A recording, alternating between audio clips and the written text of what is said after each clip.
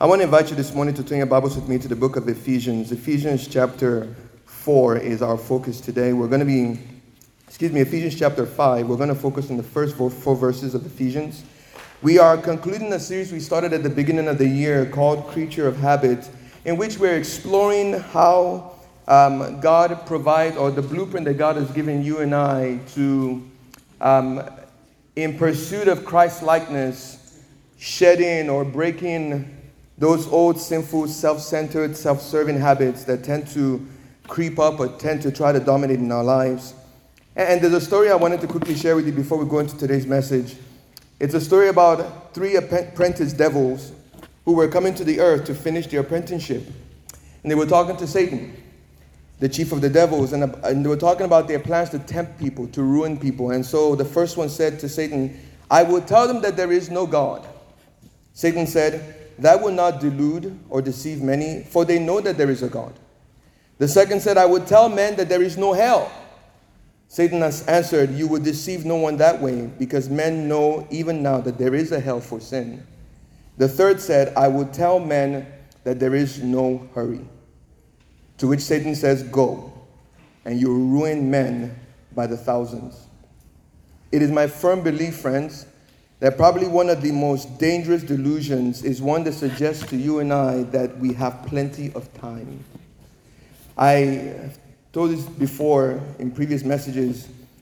When I was growing up, I had a best friend, and it was our aspiration that we were going to rule the world. But at the age of 10, he died. And at that stage of our lives, we looked at life as being way ahead of us. We had so much time. We had so much opportunity. We were going to live long and fruitful lives. At least that was our expectation. But when my friend passed away, I was reminded that life is finite. When the Bible says that we are like a mist or a wind, we are literally here today, we're gone tomorrow.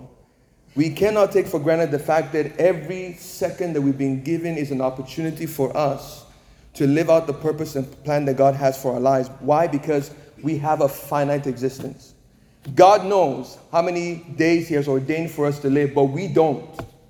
And because we don't know how many days have been ordained for us, it is important that we learn to maximize the days that God gives us and to use them wisely in a way that honors Him.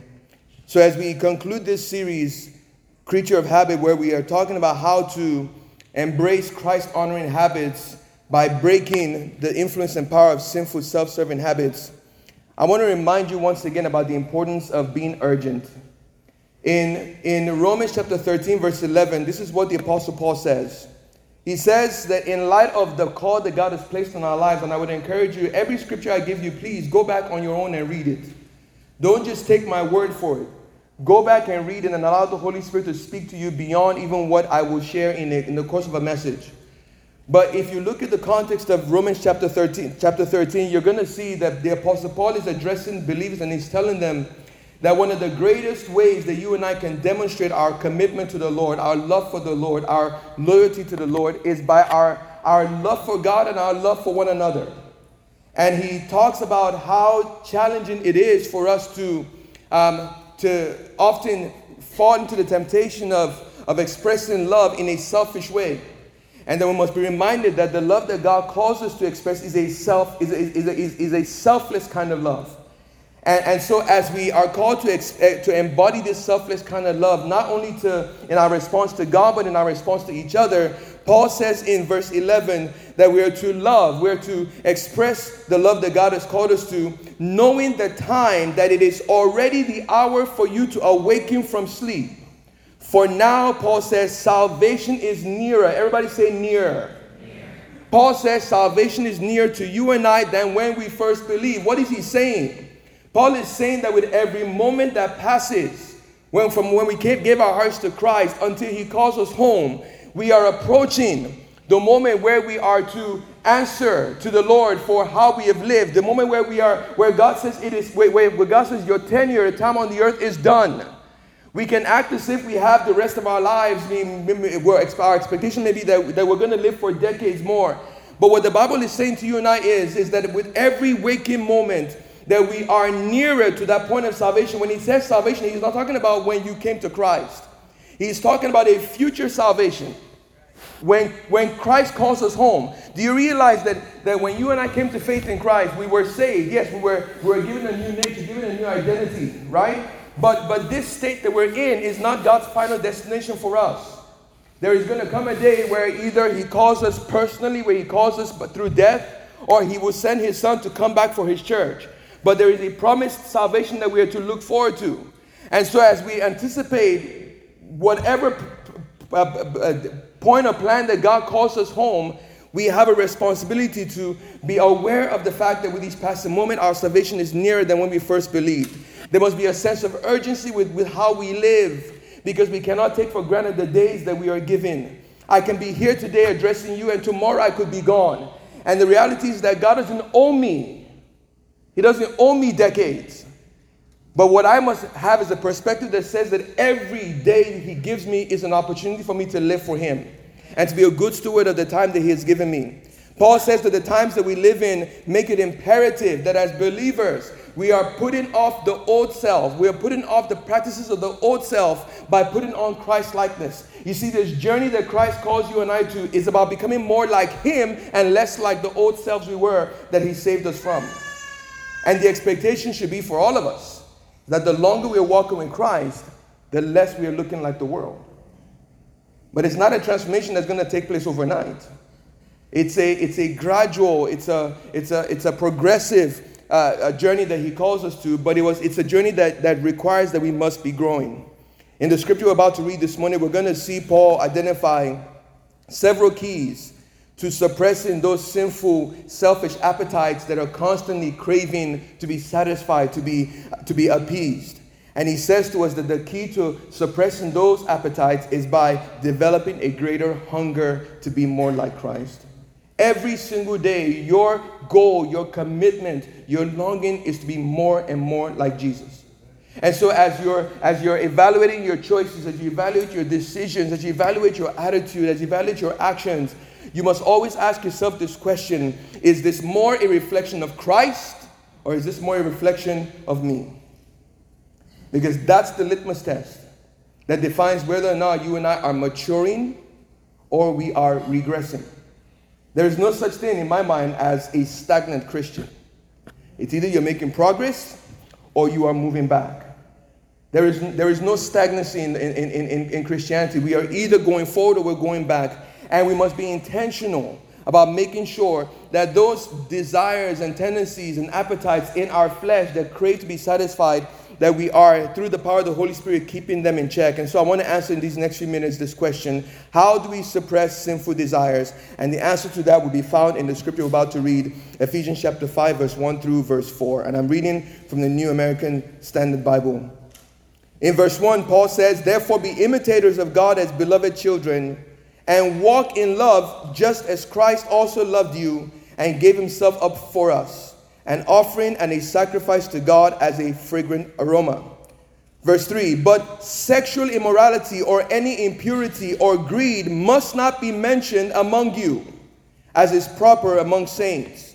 And there must be no filthiness or foolish talk or vulgar joking, which are not fitting, but rather giving of thanks." There's three things that Paul focuses on this morning in these 4 verses that I want to draw attention to as we consider what it means to break away from those old habits, those sinful, selfish habits, so that we can become more and more like Christ. The first thing we see Paul say to us is that in our focus, we must set our eyes on Christ as our example and as our standard for how to live for God. When it comes to following Jesus, we look to him as our example. We look to him as our inspiration for how it is to follow the Lord. When you look at Christ's ministry, when you read the Gospels narration about the things he did and the teachings, the messages he taught, you will see a common theme in everything Jesus talked about, everything he did. It was always about the Father. It was always about doing what the Father wanted. It was always about pleasing the Father. It was always about accomplishing the work that the Father sent him to do. So in Christ, we have this example of what it means to be so in tune with the Father that we are committed to living our lives in such a way that everything about us is directed at who he is. and it is influenced by who he is. So Paul says that if we are to suppress those sinful, selfish, self-serving habits in our own lives that do not honor God, that glorify self or glorify sin in our lives, Paul says the way we do that is that we set our eyes on Christ. We're in this race, friends. And the reality is that I'm not in competition with you. You're not in competition with me. We're not going to get to heaven and God's going to say, well, you ran your race faster than so-and-so, or you ran your race better than so-and-so. God is not comparing you and I to anyone else. Christ is the standard. And so because Christ is the standard, Christ must be our standard when it comes to how we are to live for God. Paul says, we break the hold of sinful, selfish habits when we keep Christ at the fore of our lives. I remember an illustration, it just came to mind. I was watching a documentary. They were talking about race horses. And they were talking about how, the different things that these trainers do to get horses to give their very best in running against other horses. And one of the things that was particularly of interest to me was the fact that they explained what the purpose of those, I don't know what they call them, but have you seen them on those horses where it almost looks like a piece of leather that's sticking out from both sides of their face? And it's this idea that you don't want any distraction. So what they do is they put these on these horses so that all the horse sees is what's ahead of him. So that the only focus that horse has is what's in front of him. Not what's beside him, not what's behind him, only what's ahead of him. And so as I think of that illustration, and of course we see how these horses, when they're racing, how much they run and the energy and stamina that's used. For me, it's an illustration of the race that you and I are called to run. Why? Because Satan's desire is to distract. Satan wants us to get pulled in to get our focus and attention on other things that are not as spiritually expedient or spiritually urgent in our lives. And on the surface, they may seem like things that are okay, the things that are good, things that are right. But yet we need the Spirit of God to help us to discern what our focus must be on. And friend, if in how you live, in what you say, in what you do, how you treat people is not centered around the example that Christ has given you, you need to reevaluate what you're doing. If what you're doing is not reflective of who Jesus is, you need to reevaluate what you are doing. So in our focus, Paul says, if we are to break these old habits, Christ must be our example. Christ must be our standard. Do not put any person on a pedestal and make them your example. In fact, you notice Paul many times in the scriptures would tell those that he mentored, those he discipled, he would tell them, follow me as I follow Jesus. What he's implying is this: if I am not following Jesus, then I'm not worth being followed. And too many times, even in the church, we follow people. We follow people and we're not making sure that these people are following the Lord. We're not doing our own homework of ensuring that what they teach, what they preach, how they live is consistent with who Christ is. Jesus must be the standard. He must be the example. I mean, thank God for the influence that God has provided by way of people that He's brought into our lives to speak into us. You are that for somebody. But realize that you are not the standard. They are not the standard. Jesus is the standard. So in suppressing those desires, we must always make Christ our example and standard. And here's the second thing that Paul shows us, that in our lifestyle we are to reject behavior that does not promote the character of Jesus. Paul mentioned in verse 3, he said there's certain lifestyles, there's certain behaviors, there's certain choices that are being practiced by people around you that should never be present or mentioned among believers. Did you catch what he said in verse 3? He said sexual immorality or any impurity or greed. Now, he's not, before we suggest that Paul is only addressing these issues, Paul is saying this to cover every issue that calls into question who we are or who we are following, whether it is Christ or self. He says none of these things must even be mentioned among you. In other words, Paul is saying that when unbelievers identify you, when they see you, that it should not be said that believers are indulging willingly in the very things that they claim or profess to believe that Christ died to save them from. Jesus did not die on the cross so that you and I can continue to live a life of enslavement to sin. He died to set us free from the power of sin. He died to set us free from the influence of sin. Now, does it mean that we are not tempted? Does it mean that we don't sometimes fall? Of course. We're not excused in any of those. Why? Because we're in the flesh. And how grateful I am for the Holy Spirit and His constant companionship, because trust me, friend, outside of the Holy Spirit's help and influence, I would give in to my sinful desires and sinful appetites every single day. But it is the Holy Spirit that serves as that check. And it is the Holy Spirit that reminds us that our behavior is meant to promote the character of who Christ is. That it should not be ever said of us that we are willingly walking in sin, willingly walking in disobedience, that we are excusing things we should not do that do not honor God or do not please God. And that somehow we think that maybe if we're doing other things, that quote unquote are considered, a Christian, that somehow God will overlook the things that we're willfully walking in. We cannot claim to be followers of Christ, and yet we're living a life that contradicts who He is. It was something that Jesus wanted His disciples to understand while He was here on earth. He wanted them to understand that, guys, you represent me. And what you say, what you do matters. And even after He went back to heaven, we see expressed through the words of the apostles and the disciples, to the body of Christ, reminding them that we are meant to emulate, we're meant to follow His example, so that when others see us, they see Christ in us. What would the world say if they were to be asked to give their opinion of you? What is it about you that sticks out to those who do not know Christ? Could they point things in your life, in my life, that are a contradiction of who Christ is? See, these are the kind of questions we need to be asking ourselves. These are the questions that we need to be exploring as we talk about what it means to promote the character of Christ. And it's not something that I can come and tell you, you have to change, because I don't know everything that's going on in your life. Nor do you know everything that's going on in my life.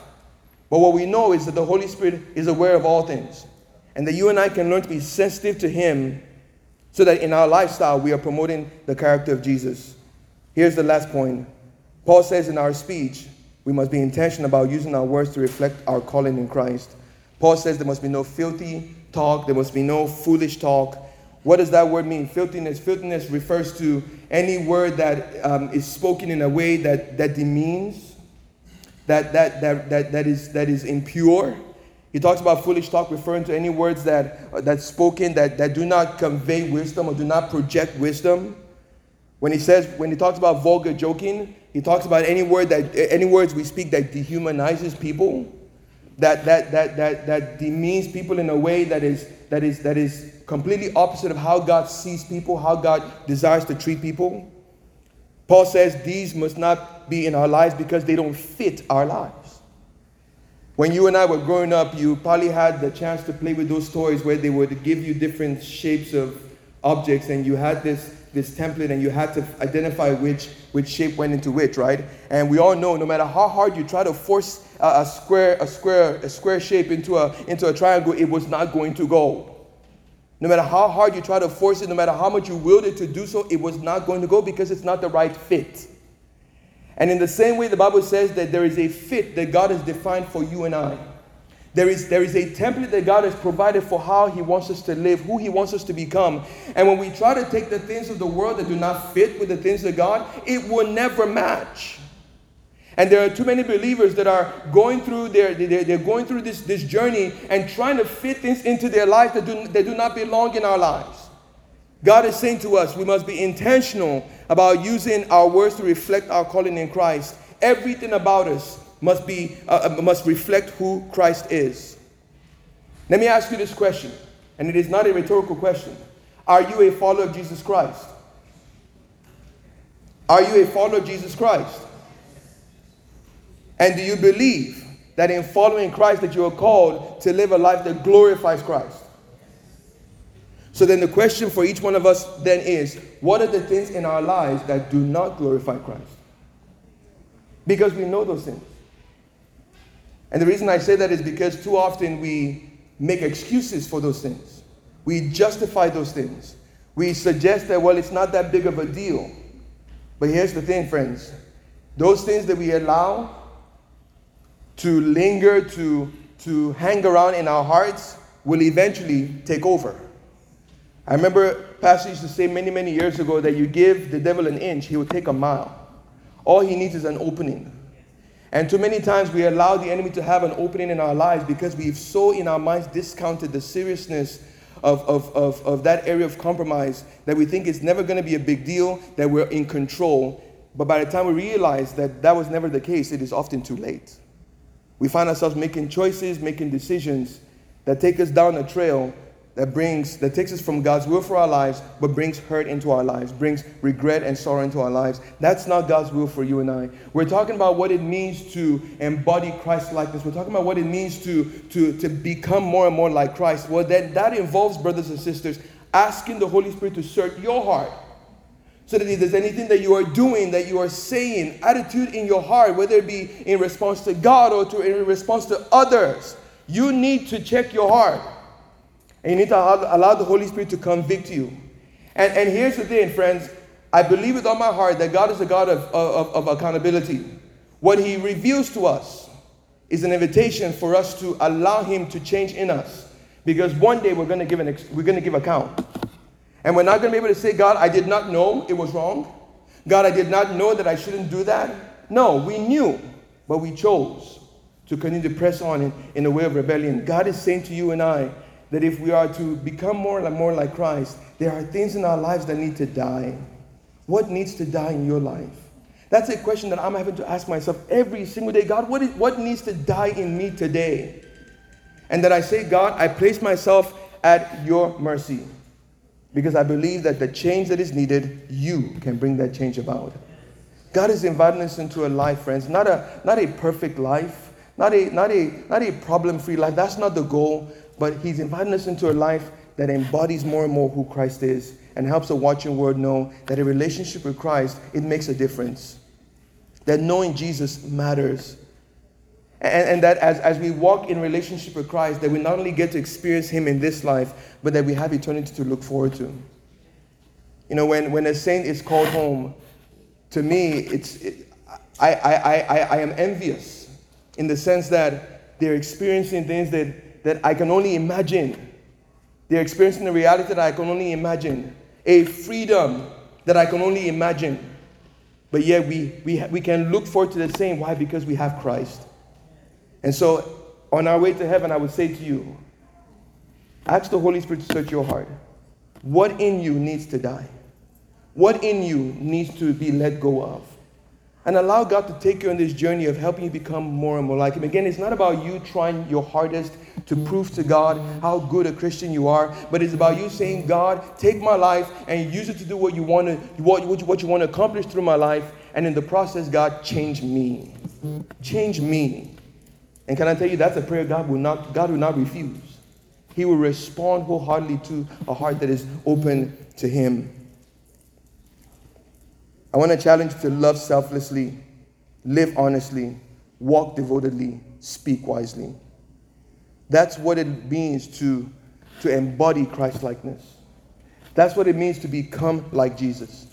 When we follow His example, when we choose to live our lives in a way that honors Him, that glorifies Him, when we are committed to align our character to reveal who He is, and when we're committed to saying, God, what I speak, how I live, how I act, that everything about me would be for your glory. Is that your desire this morning? That's my prayer for every one of us here today. And I would say this in closing. If you're here and you don't have a relationship with Jesus, I hope, I pray that in the course of today's message, you've come to realize that what I'm not speaking about is simply a change in behavior. What I'm not simply speaking about is a change in your attitude.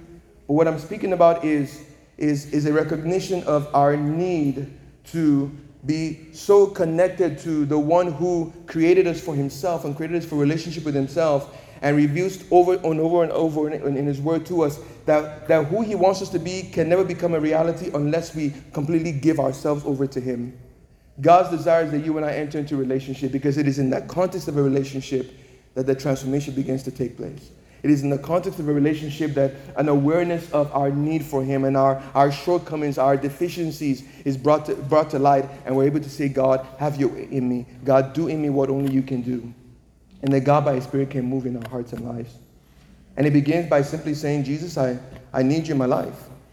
I don't just want to know about you. I truly want to know you, because I believe that transformation takes place because of knowing you. And that you cry out to him and believe that he will meet you at your place and point of need. You acknowledge you're a sinner. You acknowledge you need God's forgiveness, because there's nothing you can do to address your sin issue. And that you believe that when Christ died on the cross, he died to pay for your sins. And that your response is to say, Jesus, thank you for taking my place. And that I believe that because of him, I can be who God wants me to be. I want to invite everyone to bow your heads with me as we pray this morning. And I think it's important for me to give opportunity to those who would say, Pastor John, my desire today is to have a relationship with Jesus Christ. I want him to change my life. I don't want to live from day to day wondering what I am supposed to be living for, what I'm supposed to be motivated by. I truly want to find my purpose, and I believe that God created me for purpose. And I want to know that purpose through knowing Jesus. I want to invite you to pray this prayer with me. And beyond just simply praying this prayer, I want to invite you to meet it in your heart, make it yours, as you cry out to our Heavenly Father today, and believe that as you respond to him in faith, as you respond to him in trust and confidence, that he will meet you in your place and point of need, and he will do what nobody can do, not what even you can do by yourself. But it begins with us acknowledging our need for him today. And so with every head bowed and every eyes closed, I just want to ask you to pray with me this prayer. Dear Jesus, thank you this morning for the opportunity you are giving me to respond to you today. Thank you for reminding me in your word that you created me to know you, and that your desire is to change me from within. I come to you acknowledging today that I cannot change myself, that I cannot simply change my behavior, but that, Lord, my nature must be changed, and that it is only through knowing Jesus that I can live a new life.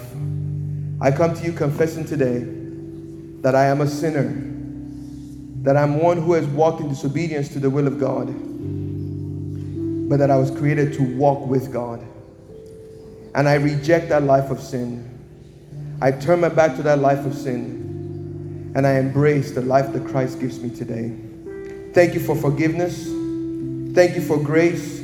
Thank you for mercy that is extended by way of the cross.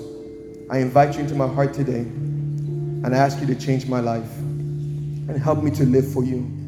Help me to walk with you. Help me to know you, and help me to make you known. Thank you for giving me a new life in Christ. Thank you for a new journey with you, a journey of growth, a journey of change, a journey of transformation. And thank you for making me your own. In Jesus' name we pray. Amen. Amen. And Father, this morning I want to pray for everyone who is seated under the sound of my voice. God, thank you for the call you've placed on all of our lives. A call to know you. A call to know you better and better. God, I pray that you help us, Lord, to always be sensitive to the Holy Spirit's leading and direction, as he brings to our awareness those areas of our lives that need to die, those areas of our lives that we need to let go of, God, and surrender to you. God, I pray, help us, Lord, to not hold on to those things that do not fit in our lives. Help us, Lord, to cling to you. Help us to make Christ our example, our standard, and to pursue him with every fiber of our being. Lord, may the character of Christ, Father, be embodied in us, Lord. May the character of Christ be revealed through us, Lord.